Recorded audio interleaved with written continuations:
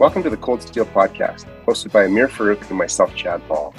We consider it an absolute privilege to bring you guests from around the world who are truly experts in their craft. Our mission is to offer you a combination of not only masterclasses on clinical surgery topics, but also insights into achieving personal growth, productivity, and fulfillment as both a surgeon and perhaps more importantly, as a human.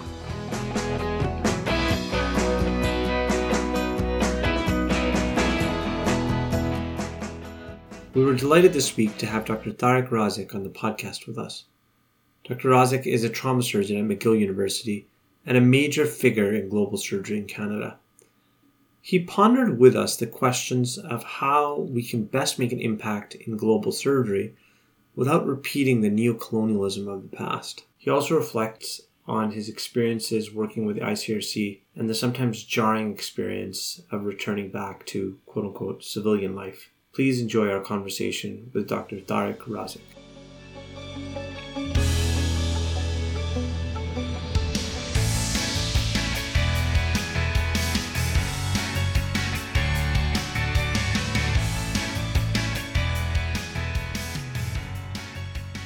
Yeah, so I grew up my whole life in Montreal.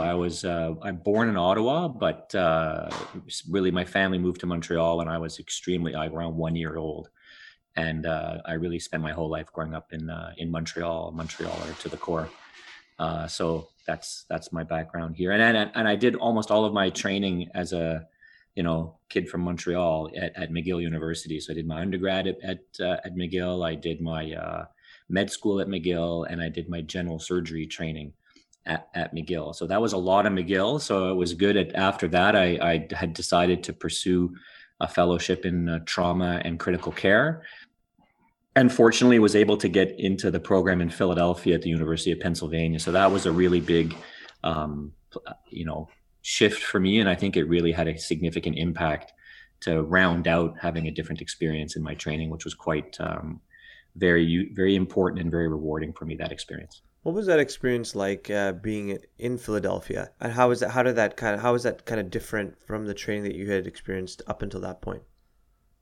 Well, it's interesting. So when I trained at McGill, I think probably one of the reasons why I was guided into going into trauma as a major component of my career was that I started my residency training in 1993. So dating myself, and that was the year actually that the trauma system was implemented in Quebec.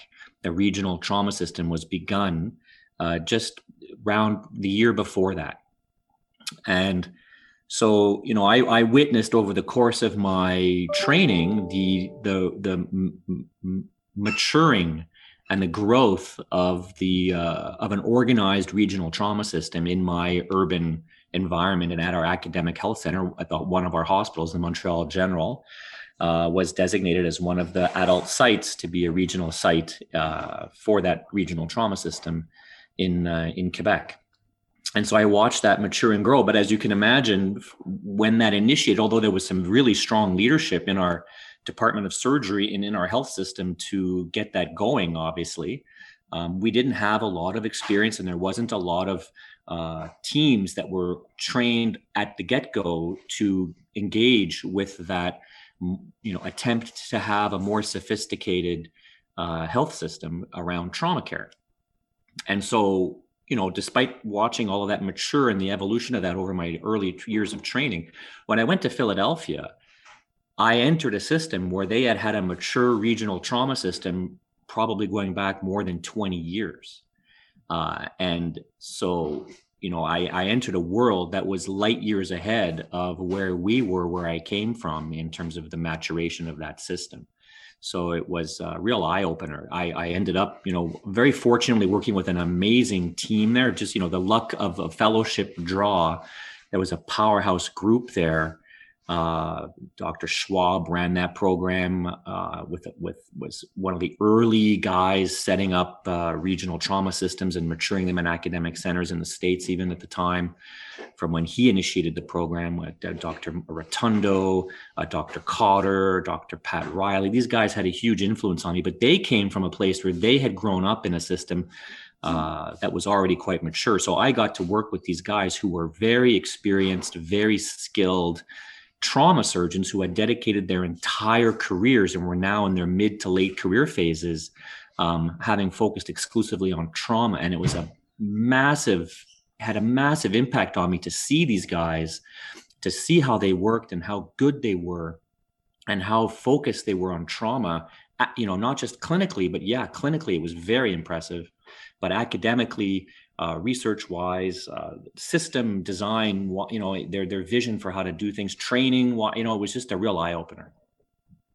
I think that's such an interesting story. And, you're right. We talk about it, I think, all of us in Canada that have gone to the US, into these really special places. And obviously, Dr. Schwab's program in Philly that you were at is clearly one of them. It's one of these sort of iconic and legacy type centers and programs. And it's amazing how much we all learn. It's also sort of when you say almost like a force of nature, no matter where you come from Canada, to walk into these centers where these folks are so dedicated. They're like time-wise, mentality-wise, drive-wise, like they're sort of all in to try and fix injury at every level, right? Yeah, you're absolutely correct. And like where you trained is the same experience, I'm sure, or very similar. You go into these big houses, these big training centers, and the dedication to trauma as a surgical disease I would go in on rounds in the morning, and you would have had a like transpelvic gunshot wound that would have come in the night before. And one of the attendings, Riley was classic for this, would come around the fellow's office area and just throw like 3 papers down on your desk about management of transpelvic gunshot wounds. And I'm sitting there going, yes, there's literature on transpelvic gunshot wounds. Like, he goes, you better read up on this before morning report. And that's in the morning. It's just, it was just blew my mind how sophisticated they were. Yes, these are unexpected events. The whole paradigm of trauma to me, and a lot of critical emergency care, and including critical care, is around the fact that, that disease process is not something that's predictable in terms of exactly what is going to happen exactly when, but it is predictable, unfortunately, that it's going to happen. And so just because it's not something you can predict to the way you could predict a scheduled program of healthcare, you still should be prepared for it. It's not something that just because it's trauma, you're unprepared. That's one of the things that blew me away with those teams, was how organized and prepared they were to deal with what was going on. I love the way you frame that. One of the things that you and Matt Kaminsky have organized, based on your current position and your history of the Trauma Association of Canada, has been our sort of bi-weekly case-based rounds, which I would encourage all of our listeners to check out if they can, because they're really quite phenomenal. And it's interesting, I sort of love when you and Matt go across the country to some degree, and really across the continent, and ask about differences in approaches to care. And it's always interesting for me to see how variable, in particular, some of the system limitations or benefits maybe of a given place, actually come up. I'm curious, from a Quebec point of view, for maybe our non-Quebec listeners, what's some of the challenges that you guys deal with, maybe day-to-day in injury care, that are different from the rest of the country or pockets of the country? And then what some of the really great benefits with your super high-speed group would be as well? Well, that's really well framed, Chad. I think that, those case rounds that we host through the Trauma Association of Canada, and with Matt, and his experience having transitioned to working at training and working at Cook County in Chicago, you go and you get these experiences from very mature elite teams. And I think all of us who are, working back in the Canadian context, especially, but, are trying to sort of continue to bring back that and develop and mature that expertise and that infrastructure for dealing with that part of the health system in an increasingly more sophisticated way, and trying to implement better infrastructure and better clinical care programs for those kinds of problems. And I think I see it as one of our major responsibilities as professionals in this area of work, is to try to figure out ways to enhance the capacity for us to serve the community, to take care of these sort of emergency and critical scenarios, and trauma being a very key component of that. In what I find to be relatively underdeveloped systems in healthcare design relative to scheduled care systems. One of the aspects of this is this clinical case rounds is a way for us to build a community and to exchange and share that experience in evolving the systems in different parts of the country by sharing our experiences through that medium. And I think it's been really fun. It's created a community and it's allowed us to share our experiences, which is just been a phenomenal experience. And it's one way we can hopefully learn more about each other, learn from each other, and hopefully work together to actually implement ongoing changes that increase the sophistication of the systems that people can access around the country for emergency care, specifically trauma. What you put in place to manage trauma systems is the type of thing that impacts all of emergency care, right? A lot of that infrastructure has a major umbrella effect or halo effect on what you're able to manage for all emergency service systems. And then, specifically every region has different elements that they excel at and different elements where there's gaps in the system design. And Quebec, I would have to say, has some surprisingly sophisticated, very impressed. I'm extremely impressed with how in Quebec, the regional trauma system is organized from a data acquisition and how it is overseen by all of the leadership in Quebec with a really robust data collecting system, which has been really well developed out of the Quebec City team, and who have developed an amazing ability to acquire really good quality indicators along the lines of what the US has done with TQIP, to be able to assess our performance and to gauge it against our peers and colleagues throughout the entire system in Quebec, like 50 something plus hospitals that are interconnected in a very inclusive trauma system, which has really performed very well from the point of view of the parts that are engaged in that system. Where we have very significant gaps in that system is the ability for the regional communities that are a bit more outside the urban centers to access that system. So we have some significant gaps in Quebec in our critical care transport capacity, which, clearly has an impact on the trauma system and clearly has an impact on a community's ability to access that system. So we fail to have a significant, adequately robust critical care transport, including not just a lack of organized regional rotor wing or helicopter transport, but also ground critical care transport for interfacility movement of more critically ill patients, not exclusively trauma patients, right? Again, there's an overlap with these systems and what impact it can have on a broad array of time-dependent critical illness, things like stroke, things like neonatal, pediatric critical care services, things like general critical care service for sepsis, and obviously for trauma, major trauma recovery. The mortality impact of having these robust health systems for trauma care and for all emergency services, I think, are well documented. Some of the most well documented impacts in all of healthcare, all comers to any aspect of healthcare. We know the impact of these systems are tremendous. Failing then to give equitable access where it is actually feasible to communities for them to gain that advantage of that mortality impact for, having an ability to access that kind of care it's just something we really need to work on. And there's a lot of movement right now. So I'm actually quite hopeful, more than I have been in the past, that something's actually starting to roll downhill here for that. So we'll be able to see that change. Oh, that's fascinating. Yeah, again, just to highlight the differences across the countries here, the country, you're exactly right. There's regions that really struggle with one particular component of the system and others that excel at the same one. So it'd be nice if we can all continue to grow together and learn from each other. If we shift gears here a little bit, Tariq, now I think most of us of a certain vintage across the country, when we think of you, we think of super sage insight and advice. We think of your clinical acumen, your humor, and your humility. But I think it's probably safe to say that although you may not be a 1.0 in terms of the history of global surgery in this country, you're really, I think, the most notable and certainly a very long-standing surgeon who's been interested in global surgery. And I think you're the first person that comes to a lot of us, to our minds when we think about that topic. And really, you've deserved that.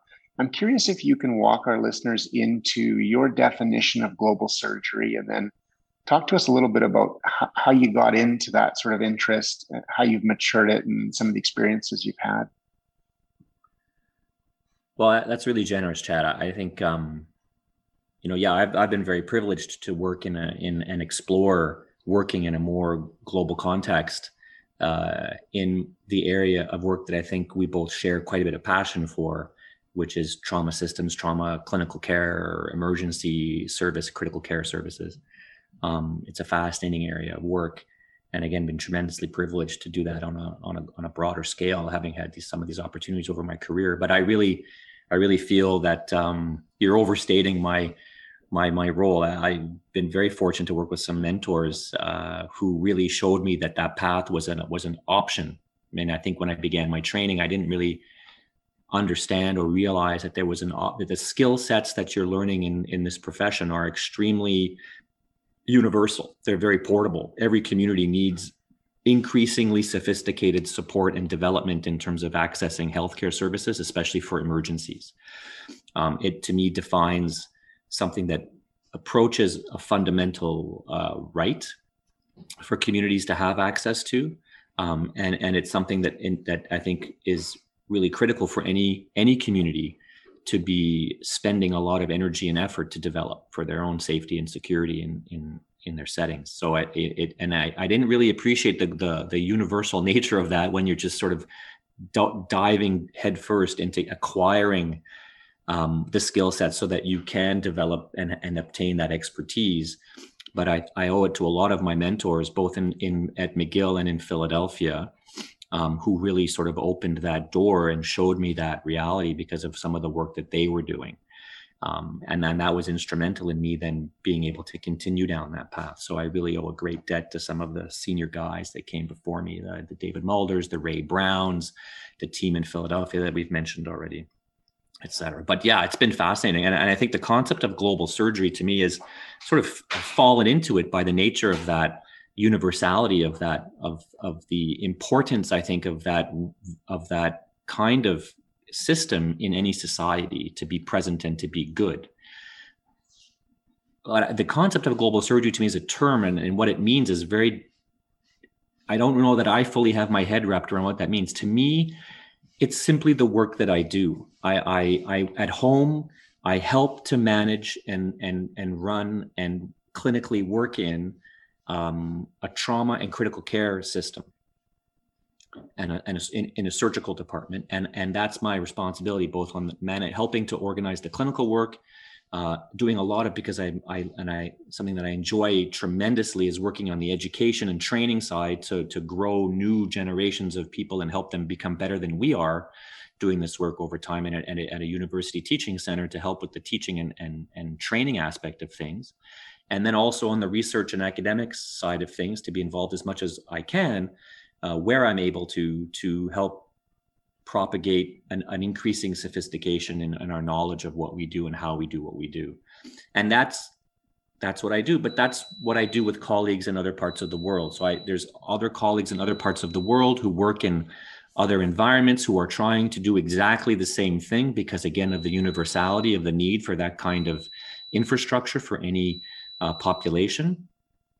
And I work with them, they work with us, and we work together as partnerships, as to forging those partnerships professionally and personally to explore that work together, learning from each other and learning how to best apply it in different contexts and gaining an understanding of the global environment of those different contexts within which these systems have to be developed and deployed so that populations have increasingly better access to increasingly better health systems and delivery of that health system so that they can have better outcomes for when things happen, when they require emergency services. And that to me is what global surgery, global health is about. It's about creating a community that, just like we were talking about earlier, creating a Canadian community to explore and deal with the different gaps, learn where things are going well, learn where things are not going well, and understand just in the Canadian context, the wide disparities of the contexts within which we have to deploy some of these healthcare systems, from the far north to our urban environments, some of our very remote rural environments, and there's a wide array of contexts in the Canadian scene. And how do we then deploy and give the best access possible to those communities for this kind of care? It's the same thing on a global scale. So we all learn from each other. That's, to me, what global surgery is. I like the fact that you deliberately kind of talked about the fact that, it's just about global surgery isn't about this kind of far away or foreign concept where you go somewhere else, quote unquote, to deliver care, but it's also about improving the disparities within Canada, of which there are many. Like, you don't have to spend very long working in any hospital to realize that despite all the principles that come under the Canada Health Act about equitable care for everybody, it's not equitable, as we've talked about a bunch already. There's lots of different motivations for why people get interested in global surgery, and from what I understand, you used to visit your extended family back in Egypt as a child growing up.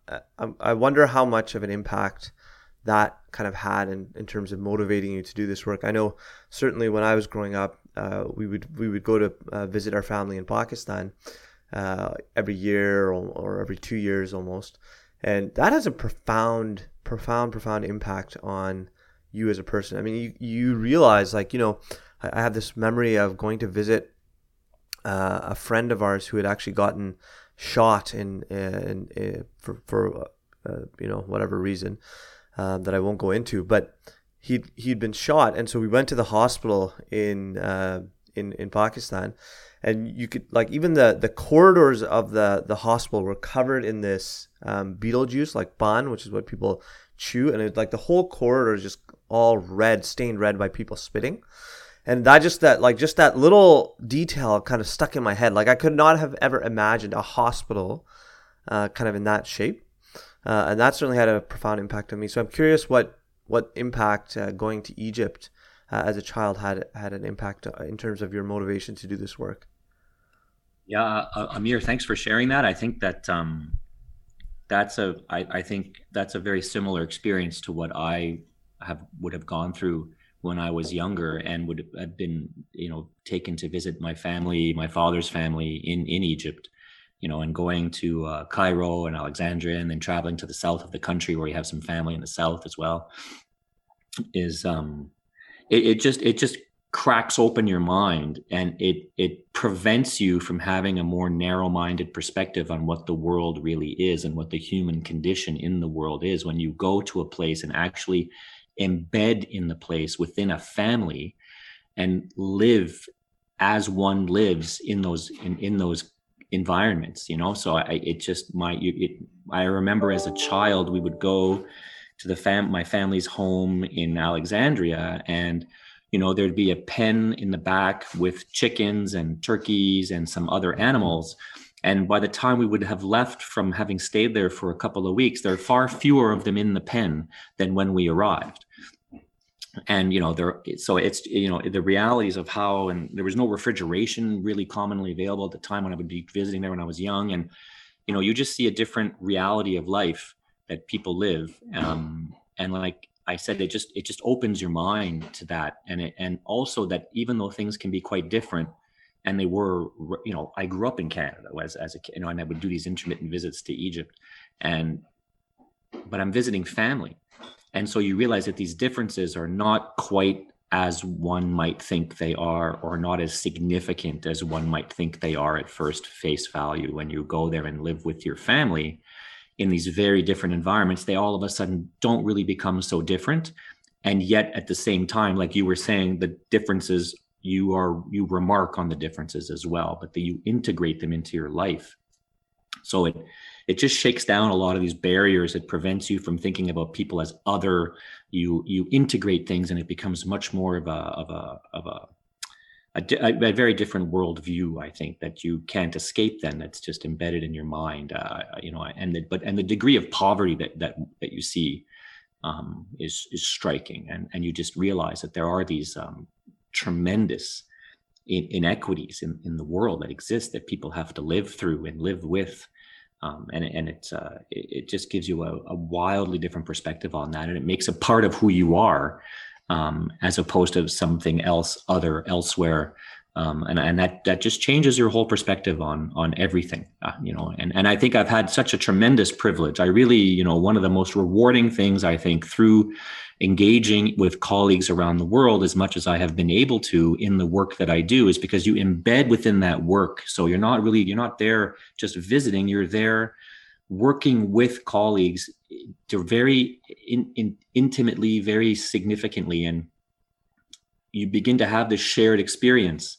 And because you have a shared common experience in the work that you do, you immediately are able to engage on a much deeper personal level, I find, as well. And again, it opens your mind to this reality that exists in the world, that you are able to engage I feel extremely fortunate to have been able to meet colleagues and develop relationships with colleagues around the world and explore with them their struggles, share the unbelievable similarities of the struggles we all have doing the work that we do, and yet become very appreciative of the differences and the inequities in the world in terms of how we have to meet those challenges and the difficulties that there are in meeting those challenges, and to work together to try to find ways to improve how that all plays out, and find strategies, help with education and training, help with system implementation for better healthcare systems, design, policies, and learn from them, from their expertise, in terms of, what are the realities, and how do we then contextualize some of the things we have learned in terms of adapting them to make them work in different contexts. And that's where I think you have that respect for colleagues who are working in very difficult circumstances, but doing amazing things. And you develop a deep amount of respect for their knowledge and expertise of doing it, how they do it in their context. And, you begin to rely on that very heavily when you work in this more global context, and you develop a deep respect for these individuals. And again, you break down those traditional barriers of people, and you realize that the similarities are overwhelming, and the respect is quite significant there that develops. Yeah, we have a certain amount of arrogance, perhaps. Maybe arrogance isn't the right word, but we have this certain sense of whatever people are doing out there, it must be substandard to what's going on in Canada or the US or Europe. But then when you actually go and spend some time working anywhere, whether that's Pakistan or Egypt or any of the places that we'll talk, that hopefully we can get into with you on the podcast, you realize how tremendously resourceful, amazing, brilliant so many of these people are in being able to do the things that they do with the constraints that they have. Dr. Cameron talked about this concept on the podcast of frugal innovation, where people develop innovations that because of resource limitations, and then actually are able to bring that back to sort of high resource settings and innovate in that way. We wanted to ask you a little bit about your experience working with ICRC in Sudan. That must have been a tremendously powerful experience. Can you talk to us a little bit about what that was like? Oh yeah, definitely. I'll just go back a little bit there on what you were talking about. That I think the term I would use for how we sometimes view ourselves, and how not exclusive to healthcare, but definitely in healthcare is hubris. We do have quite a bit of hubris, and I think we need to work to diminish that and have a bit more respect for our other colleagues around the world. And I'll just give a very, very brief example of a woman who I worked with in Dar es Salaam in one of the earlier projects we were engaged in. And she was an orthopedic surgeon. So she's Tanzanian. And she did her training in orthopedic surgery in China, in Mandarin. And she had young children at the time as well. And then I met her, she was back in Tanzania working as an orthopedic surgeon. And she was helping us implement some of the basic programs we were doing with databases and et cetera. And we were touring a new build of part of their hospital that was being built by the Chinese, not unusual in Africa at this time anyway. And they were building, and she was, showing us the new structure that was being done. And she got it was a bit, couldn't find her way around in the new build. trying to get it to show us where the new receival trauma area was going to be. And there were a couple of workers that were from the Chinese company that were there. And she went up to them to ask them to, where should I go to see this, where this area is going to be built? And she just dropped this whole request in Mandarin on them. And, the looks on their faces were quite hilarious. And I it was, it's just some of these people you work with are just unbelievably impressive. Like I just looking at her, I'm like, what was it like for her to train and learn Mandarin and train in China, an orthopedic surgeon, and come back and be working in a very challenging environment in Dar es Salaam. I mean, it blows my mind what some of these people are able to do and achieve. And we don't tend to have that perspective of what's going on in the world that's as well informed as it needs to be for us to have a better, more informed perspective on what's really going on. And part of that is born out of that hubris, so I think it's a major challenge we have to educate ourselves to overcome more and to be more open-minded towards what is happening in the rest of the world. And so I deviated there. Sorry. So I'll go. The ICRC thing was really, I had always been very interested in working and experiencing the same, type of work that I was passionate about, that I had trained in, to find ways to do it more expansively beyond my own context, to learn something outside of my own context that I was in Montreal. And so where does one do that? Where do you go to expand your horizons as a young, relatively newly graduated practicing surgeon in this field? Where do I go? How do I access an environment that I can explore the limits and push myself to explore further limits, put myself in an uncomfortable place, if that's one way to frame it, to be able to grow professionally. Where do you do that if you want to do trauma? So one of the first things I thought of was I was thinking of and very seriously considered joining the Canadian military in their medical corps to get access to do that kind of work in different contexts. But at the time, and this is how old I am, I guess, but at the time they weren't allowing specialists to join in the reserves. You had to join regular military, and that was just not an option for me. I wasn't that interested in the military. A lot of issues for me for that, and joining the regular forces just didn't make any sense at all. So where was the next place I looked to find ways to have it in an organized, well-managed, system to access an environment where you could really push yourself and experience something in the realm of being a trauma surgeon. Well, I went to the ICRC, and I'm happy I did. Actually, it was a really interesting, they're very, very fascinating organization that I can't tell you I fully comprehend.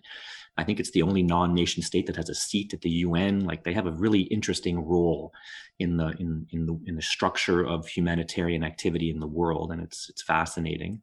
But it was very, very interesting to do that. So I got deployed to this place called Lokichokyo, which I think is no longer actually running, but it was one of their training environments where they would send younger recruited surgeons working with the ICRC and their war surgery teams to work in a more long-standing installation on the border of Kenya and Sudan, dealing with the conflict in southern Sudan that had been going on for decades at the time.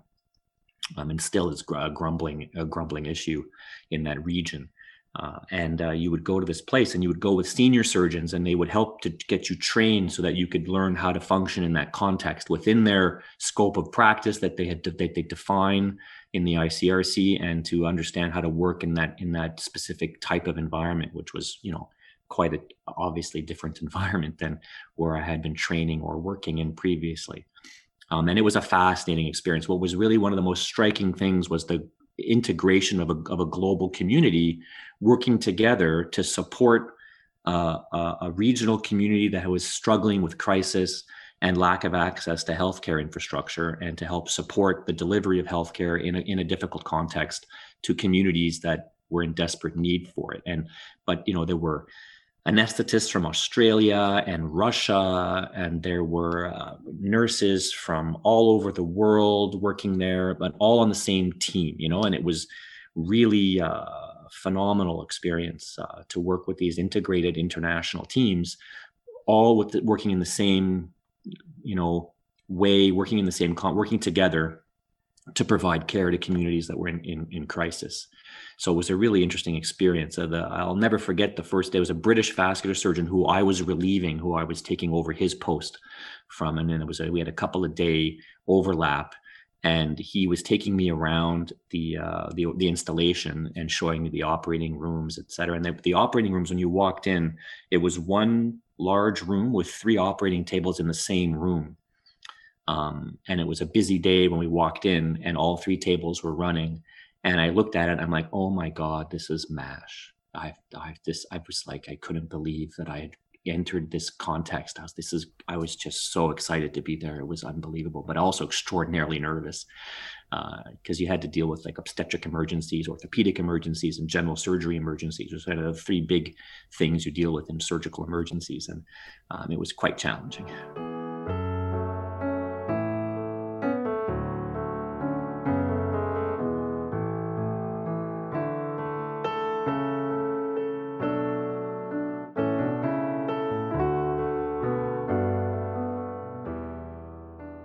You know, one of the things that I've noticed from, obviously I've never done this myself, but, you know, in talking to some of my classmates from my master's who had been very heavily involved with MSF or ICRC, one of the things they talk about is just like the camaraderie that gets built in going through that experience.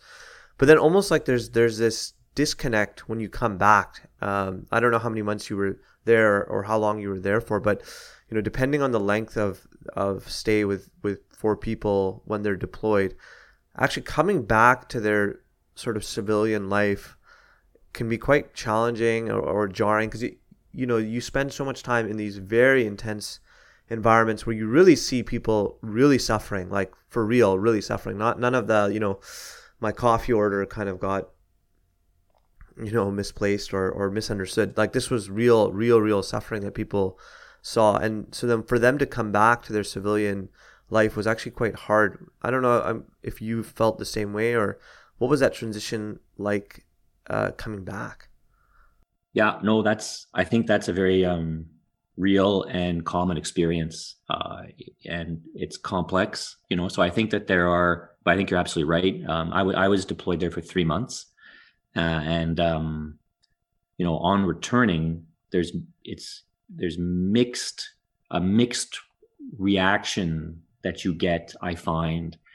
And I've done a couple of deployments with the Federation of Red Cross after the earthquake in Haiti. I was there as well. And, you know, you come back from those postings and you're right, those realities of what you witness and see in again, in the human condition that is the reality of the world, you get exposed to that reality very directly. And on returning, it's a double-edged impact, I find. On one side, it allows you to have quite a different perspective on the petty problems that you perceive yourself to be having that maybe had a greater importance to you relatively before, that afterwards you put it into a much more appropriate context, I think. And it makes your own personal struggles, your struggles at work, et cetera, it puts them into a completely different perspective that I think is actually quite a good one, because it's much more realistic for what's the real perspective of what's happening in the world. And you are able to sort of place that in a proper place, I think, and not let it overcome you in terms of the pettiness of some of the things that we allow ourselves to become occupied or overly occupied with. So I think it has that as one side effect. But the other one is what you were saying is exactly right. People, you know, for a variety of reasons, either are never exposed to that kind of situational reality. And also oftentimes, you know, people, if I find myself talking about what we witnessed and what you did and the work you had to do and the realities of those environments, you know, people don't want to hear that very much. It's not a very pleasant conversation. It's not something you want to dwell on too much. People just kind of shy away or shun that kind of reality, because it's just very unpleasant to hear about it. And, you know, I would tell people that I had been, you know, where were you the last couple of months, or what have you done lately? Or I remember, I never forget going to a dinner party soon after returning from that deployment in the Sudan. And I remember talking to someone and they're like, oh, where you haven't been around the last few, weeks or months. And I'm like, yeah, I was deployed with the ICRC in in southern Sudan, and they're like, oh, we were in Kenya once and we went on safari and blah, blah, blah, blah. And you're like, oh my God, I can't handle this conversation right now. And you have to balance, who has that shared experience, and just recognize that it's just not a commonly shared experience. And you're going to have to share that with a selected group of people if you want to really discuss it. And it's not easy to discuss it with people that don't have a shared knowledge of that reality. And that's just the deal. And I think it's a bit unfortunate, because I think if we had a bit better awareness of that global context, and it doesn't have to be such extreme examples, it's like what we were talking about earlier, just the reality of day-to-day life in some of these more, low resource contexts. I think if people were just a bit more aware of the realities that are going on out there, it would give us a better worldview, and it give us a lot more ability to understand our fellow humans in the world and what they're going through. And I think we would behave, probably very differently. I think that's an important a thought maybe to pause on for a second, because it's something that I didn't do personally very well. Whether it was Haiti, whether it was East Africa, like a lot of the places that I think we've all been. To be honest with you, I just sort of assumed when I came back from the first few of these places that everybody would want to hear about these experiences and be informed and be educated to some extent, from the perspective of the traveling group. But you're right. People generally don't want to think about suffrage and challenges globally. They do want to focus, to Amir's example, on their coffee a little bit. I think that's a very threatening sort of context and set of knowledge and experience that you're right. You have to tread lightly and be very, very cautious about who you're talking to with regard to depth. Oh yeah, no doubt, Chad. I you're right. It's a bit of a, you're so consumed in whatever the experience is that you may have just had, and then to be sort of rebuffed about other people maybe not really wanting to hear about all of that is a difficult one to accept or digest when you were trying to share an experience that marks you and that you're very passionate about. But by the same time, it's about reversing your perspective, right? And I find that a very difficult thing for all of us to do, is to take a moment and pause and try to understand the point of view of the other person and see it from their perspective, and try to approach it then a bit more, I don't know what the right term is, maybe gently or more thoughtfully, from that other point of view. And it is quite jarring for people that don't have that experience or aren't as passionate about that particular aspect of things to hear something that's so shocking maybe or distressful to hear about. So you have to approach it very carefully and in a stepwise fashion and see where there's some receptivity to it. But it's just as jarring for me to see that there's a disinterest in what I'm so interested in or what I have just been so heavily marked by. But I'm from the other point of view, that other person is being jarred by the nature of what I'm expressing, perhaps, and it's quite overwhelming. And so it's having that shared point of view, or having the perspective of the other point of view and trying to incorporate that in, is a very challenging thing to do, but it's a very important thing to do. Another thing that I think has really impacted a lot of us was the commentary that you wrote on in the Lancet Global Health about the need to move beyond descriptive studies and statistics. And just so you know, that's a piece that I printed out, and it's still on our wall by the photocopier in our trauma group area, because I think it is so powerful. I was wondering if you could sort of communicate that to our listeners and talk about what was the genesis of that. Well, it's it's quite overwhelming that you looked at that to that degree, because it is something that I think our group and a lot of the colleagues that we work with around the world, frankly, is what I've learned that point of view from. It's not from me; it's from the colleagues that I work with in other parts of the world who express the perspective of, they're fatigued with sort of this. It's an overused perspective term maybe, but there's a neo-colonial, approach to doing this kind of work where people would go in, would study something, do a flash study essentially of, you have some funded postdoc who's going to do some, very good research on something, but then nothing comes of it later. That data is taken away and it's brought back to wherever the postdoc came from and is maybe published in a beautiful peer-reviewed article. And then the grant money runs out and then nothing happens and nobody goes back. And the colleagues who are there in the environment where the study was done don't benefit from anything that was done. And there's no support, no ongoing support. You're not really building a community that is working together to advance the entire infrastructure, the science, the clinical delivery systems, the training and education. So there's nothing is done from that work. There's nothing implemented on the ground. That is extraordinarily frustrating, as one could imagine, for all of the people and all of our colleagues who are working in these extremely, difficult contexts. And there's, so that's, I think that's some of the concept behind that perspective. So I think we're very focused on getting the work done and studying the work that's being done. I mean, I think I don't want to minimize how important it is to collect the data, to use objective information to inform what we're doing and evaluate what everybody is doing. It's what I do. Again, I often do this and I reflect back on my home. And what I do at work is I accrue a huge amount of data of the work that we do day to day. And then regularly, we analyze that data and review our performance, compare it to our peers, and then make decisions about how we're taking the next steps forward. It's exactly what we need to be doing with all of our colleagues in every other context where they're trying to do exactly that.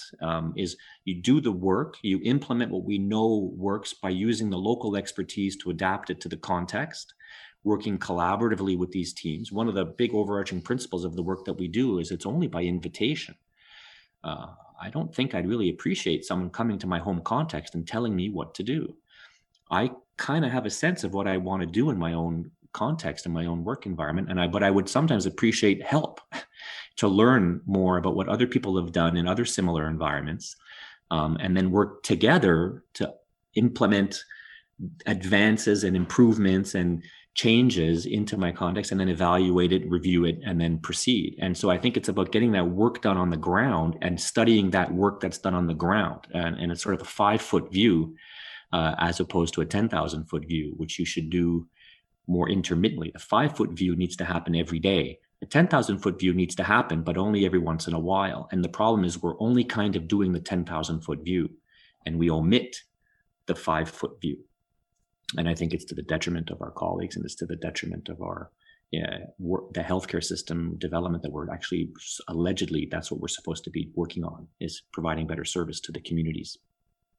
It's such a beautiful and important way to frame it. And I think you're right. One of the personal experiences, I think, that sort of was the filter with which I looked through your commentary, and what made it so powerful is, and not to denigrate or pat on the back any specific environment, but as you know, I think Morad Hamid and I have been deeply involved in Cape Town in South Africa for what next year I think will be 20 years, and I think despite the challenges, the sustained relationship, as you're pointing out, with Andy Nicol and the team at Hruja Skir Hospital, a well-known hospital, has been really fruitful for both groups, and really made some incredible gains that have been bi-directional without question.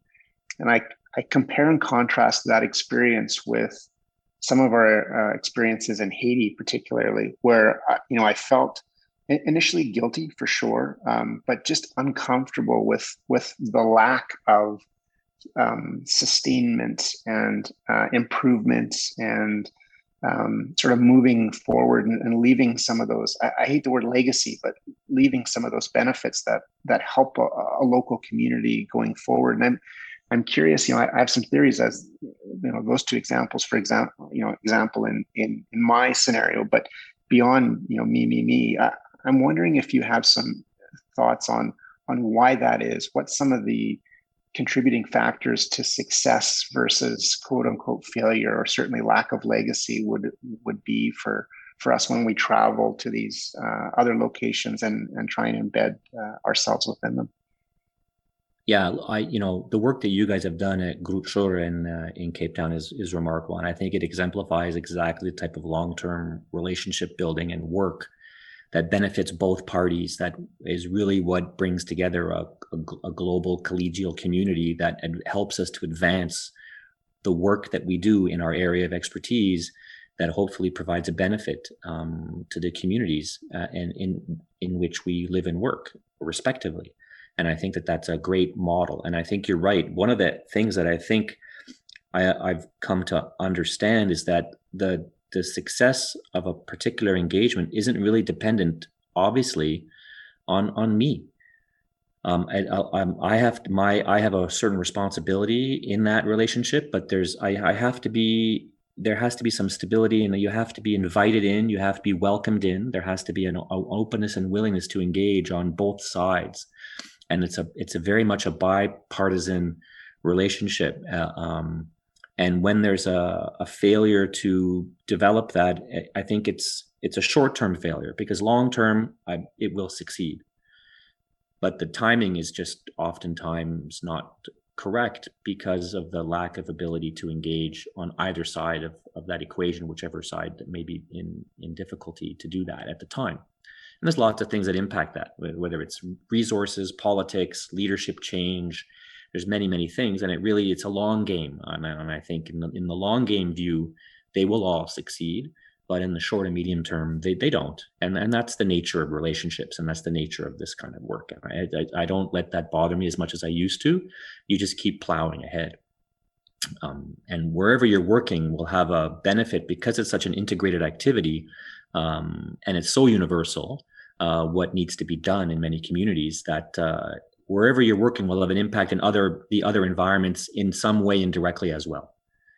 Yeah, and I think it's fascinating what you're touching upon with that work, in that, and it's the same thing in all trauma systems, and trauma systems especially, but emergency care systems writ larger, is if you think about what trauma systems do as a model for emergency care systems, is you take, we know that, and COVID's exemplified this, these diseases implicate different segments of our communities differently. COVID or trauma can impact anyone in our community, but we know that they impact different segments of our community differently. Socioeconomic factors are so key as a public health construct that have consequences for the risks for certain diseases and certain realities in life. No doubt about it. It's, I think that's really well documented. And trauma is definitely a disease that is linked to socioeconomic factors. What trauma systems do, which is fascinating, is you take this cohort of the population that is disproportionately affected by a disease like trauma, and you turn what are often, sadly, uninvited guests into our sophisticated healthcare system, especially when you look at scheduled care components, which is the majority of our healthcare system. You take this cohort of our community, which are often not as welcomed and not as easily welcomed, and I call it as the uninvited guests who show up. And the trauma system flips that dynamic completely upside down, and you turn what are oftentimes uninvited guests, and you turn them, by the nature of the construct of the trauma system, into the VIP. So that trauma patient in the trauma center becomes the VIP of that trauma, as they ought to be, because they have the most critical need. And you've designed an entire high-level system to respond to the needs of that cohort of our community, which I think is a very uncommon thing. If you think of any other realm of our society where you take the community that is impacted disproportionately by trauma and you turn that community into a VIP, into a very sophisticated component of our healthcare sector, what other part of our community and our society does that? So I think trauma systems are a very fascinating construct from a social point of view, what they mean and how they impact, and look at the outcome impact of this in those communities and the importance of it. And by extension, though, interestingly, for all of us, is anybody can suffer from a trauma event at any time. So having these systems in place, and I think COVID has been a remarkable, in-your-face kind of exploration of the same type of inequities, of impact and of consequence, and of how much we design the welcome for those segments of our communities into our healthcare sector. And if you look at what trauma does as a system, I think it's so that has broader implications for the global construct of healthcare policy and design that I think are lessons I've learned in trauma system design that are very important aspects of how we look at building and constructing the systems and services in our communities. Yeah, it's just a lovely way of putting that and framing this whole problem, putting that into perspective, because, COVID has highlighted, as you said, all these inequities that were latent within our society, but suddenly we had to care about it, right? Like if Peel in the GTA area is having huge numbers of COVID, suddenly that really matters to us because all of us are getting affected by that. But, the reality is we were always interconnected. We always are in some way affected by our fellow brothers and sisters around the world. And so in some ways, I think COVID was, as you said, a very amazing way to kind of put that in perspective. And it, unfortunately, that those disparities live on. I mean, if you look at the way that the global vaccination rates have gone, those disparities are still getting propagated forward. So, in terms of global surgery, what do you think the big challenges are going to be going forward? Especially thinking about that whole decolonization type of perspective, decolonizing global surgery, addressing these inequities, which don't seem to have gotten any better necessarily since that Lancet report in 2015. So I'm wondering what you think are the big challenges and big opportunities going forward for global surgery, especially in a post-COVID-19 world.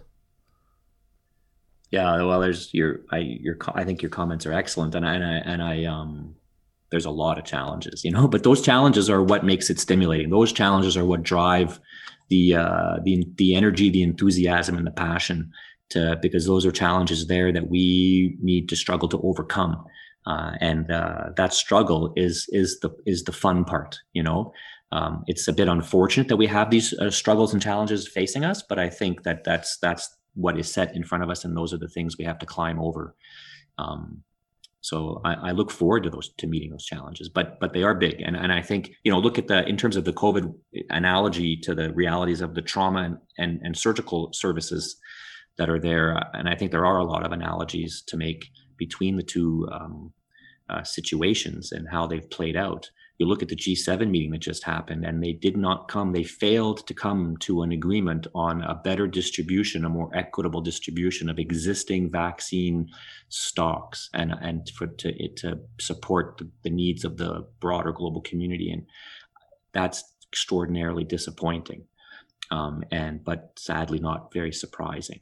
And I think, post COVID-19, we all have major struggles. I think there's some interesting advantages that we've been forced to learn in terms of how we deploy some of our information technology in allowing us to engage better. So I think we've learned some things that coming out of this COVID reality that we've learned that I think will help us in going forward, actually, that we can connect a little bit more easily and a little bit more frequently with less logistic difficulty to accomplish many, many things.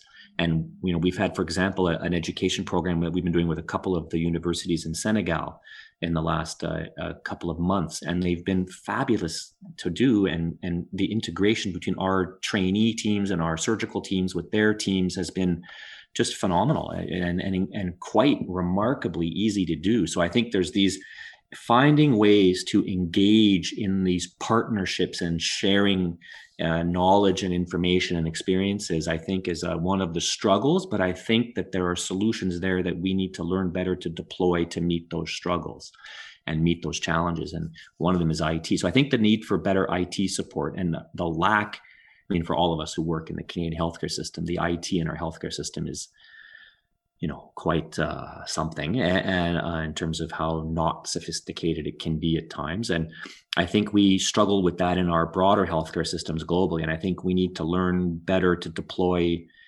better IT in supporting the needs, data acquisition, data management. There is no excuse for us to be this poor in how we accrue and analyze data for the health of our populations from a broad perspective. There's no excuse for it. It doesn't make any sense to me. It's very disappointing that we are not able to deploy existing, very sophisticated, but quite affordable IT infrastructure to do this better. So that's one of the things we have to figure out and get this more deployed in terms of gathering better information to inform our choices and our progress. That's a huge problem. The connectivity and finding ways to connect more. But again, that's also being gradually overcome as the IT infrastructure in even very low resource settings is improving dramatically. And I think that allows us to connect better and will improve our ability to share and engage in this global context, which is what I think global surgery is really all about, is just sharing our experiences and learning from each other. So I think that that's also one of the challenges. How do we manage to learn how to connect better, more frequently, more consistently, and learn from each other and expand our minds, as we said earlier, and gain that knowledge from around the world and integrate it better. And I think, that's changing the way people see things is one of those major challenges. And I think it comes from a greater shared experience, a greater, when you share a pop culture experience together, like Chad talking about MASH, if you're not from the same generation, you kind of don't know what we're talking about. If you're from a generation that experienced that, you instantly know what that is, and there's no explanation required. And so I think we need to enlarge that shared experience so that we can have better connectivity. And I think that's one of the great challenges facing the world right now, is doing that better. And I think we have the tools in front of us that we're using currently for this podcast to do that. And we should deploy them. We need to work on that very aggressively. But one of the underpinning major limitations to getting all of that done is financing. We need to have more value added to putting financing into this area of work. And I think the lack of our ability to comprehend the value of not-for-profit structures in how we design our initiatives so that they can be sustainable fiscally and responsibly managed. I think the idea of donating, the idea of charity, I always kind of gives me a bit of, I have a bit of a negative response to those words. I prefer to see things done in a structured way with partnerships, with a proper, well thought out business model that allows the sustainability of the project itself to run. And that to me is hinged upon a sophisticated, not-for-profit approach to the design of what we do. And that's key, so that you're investing in a not-for-profit structure to allow these programs to continue to flourish and develop. And I see, unfortunately, very, very little of that. You hear a lot about private sector, for-profit. In health, that cannot be the totality of how we approach this, especially in low resource settings, especially for emergency services, which don't run on a for-profit model almost anywhere in the world. That aspect of healthcare is often run on a not-for-profit structure base. And we need to figure that out in the global context and deploy intelligent, well thought out, well invested into not-for-profit strategies to develop healthcare infrastructure. And it's, so that you don't lose your money, but you don't make it for a third party. You're making it to reinforce what you're building in the first place and to support the people who are doing that building. And that can be a very successful model, and it needs to be worked on. It just disappoints me how little investment there is. It's really shockingly, devastatingly poor how little investing there is in this work, given the importance of it. It's that, and that has to be, we have to figure that out. Without financing, it doesn't go anywhere. Yeah, I mean that's another beautiful and disappointing combined viewpoint of that problem, and it's something I'm glad you bring up, and I'm glad you continue to rail against it publicly, because I think voices like yours that are so experienced and so insightful are what's needed on a continuous basis. It makes me reflect a little bit in this country when we have very limited resources, what we can accomplish if the collective motivation and the leadership is there to do that in the right places. I think of the Canadian Space Agency, in a country where we've decided that satellite radar technology, robotics, and essentially aerospace, healthcare, which is really dominated by remote teleultrasonography, are our three areas that we're going to continue to fund and work at. It's amazing that we can't seem to gain traction and forward movement in the areas you're talking about, despite the overlap of even those two extremely opposite worlds. It's remarkable. So I hope you continue to do this, and I hope you continue to lead all of us, because I think we're all supportive of it, and we all need to do it deep in our soul for sure. We'd like to end the podcast by asking a question I think that you've probably heard us ask a lot of guests, which is that if you were to go back and talk to yourself, potentially maybe as a surgical trainee, and then secondarily as a junior staff person starting out, what sort of advice would you like to have had from your experiences at this point in retrospect? Yeah, that's a tough one. I think there's a couple of things I probably would say to myself. And one of them is, make sure you get yourself very well trained.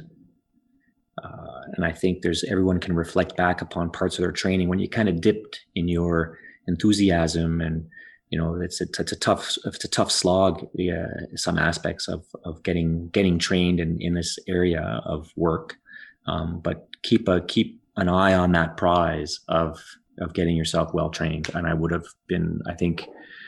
could have helped myself develop what I needed to develop a little quicker and a little better when I was in that phase of my life, when I was focused on training, or should have been even sometimes I would argue a bit more focused on my own training. And then another thing would be to take some time while doing that. And this is a bit of a competing interest thing that you have, but that's the point, is that you have to acknowledge the competing interests of what are priorities in your life and balance them more thoughtfully, as I would have probably balanced my personal and professional life a little bit better in those, I would say, very challenging early days. I think some aspects of my early career, just because of the nature of what was going on around me on my early return to Montreal, and the infrastructure that was in place at the time was quite, I would say, very difficult. And I would definitely tell myself to take it easy a little bit and balance a little bit better my personal and professional time and energy, because you can't recover that time later, and there's only so much you can do. But I'm thankful that I have my family is ridiculously supportive, and I've been very, very fortunate, and I think luckily have been able to balance that, I think, better and better throughout as I get a little wiser, and have survived some of my mistakes in terms of balancing that, doing that balancing act, but doing that well. There's different phases in life, and I see some of our young trainees, and I think that, there are times when you have to dive into the professional side of your life and dive into your getting yourself well trained aspect, and you have to really go head first into that when it's the right moment, but understand that there's different phases that need to happen over time, and you have to pull back and then get back in, and you have to be able to balance that well, and it's difficult to do.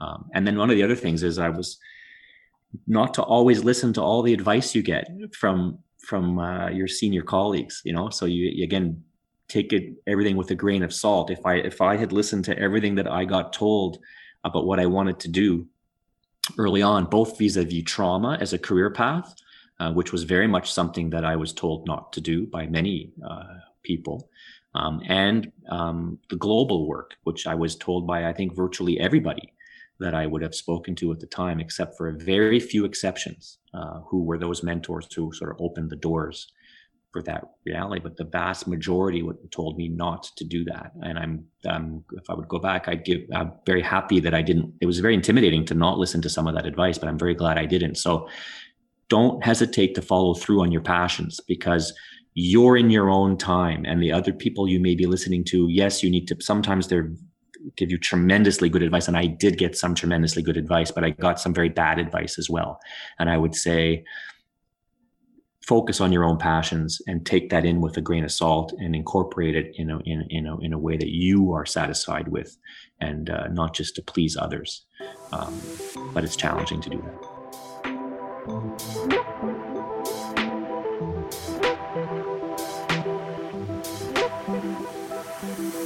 You've been listening to Cold Steel, the official podcast of the Canadian Journal of Surgery. If you like what you've heard, please leave us a review on iTunes. We love to hear your thoughts, comments, and feedback, so send us an email at podcast.cjs@gmail.com or tweet at us at CanJSurge. Thanks again.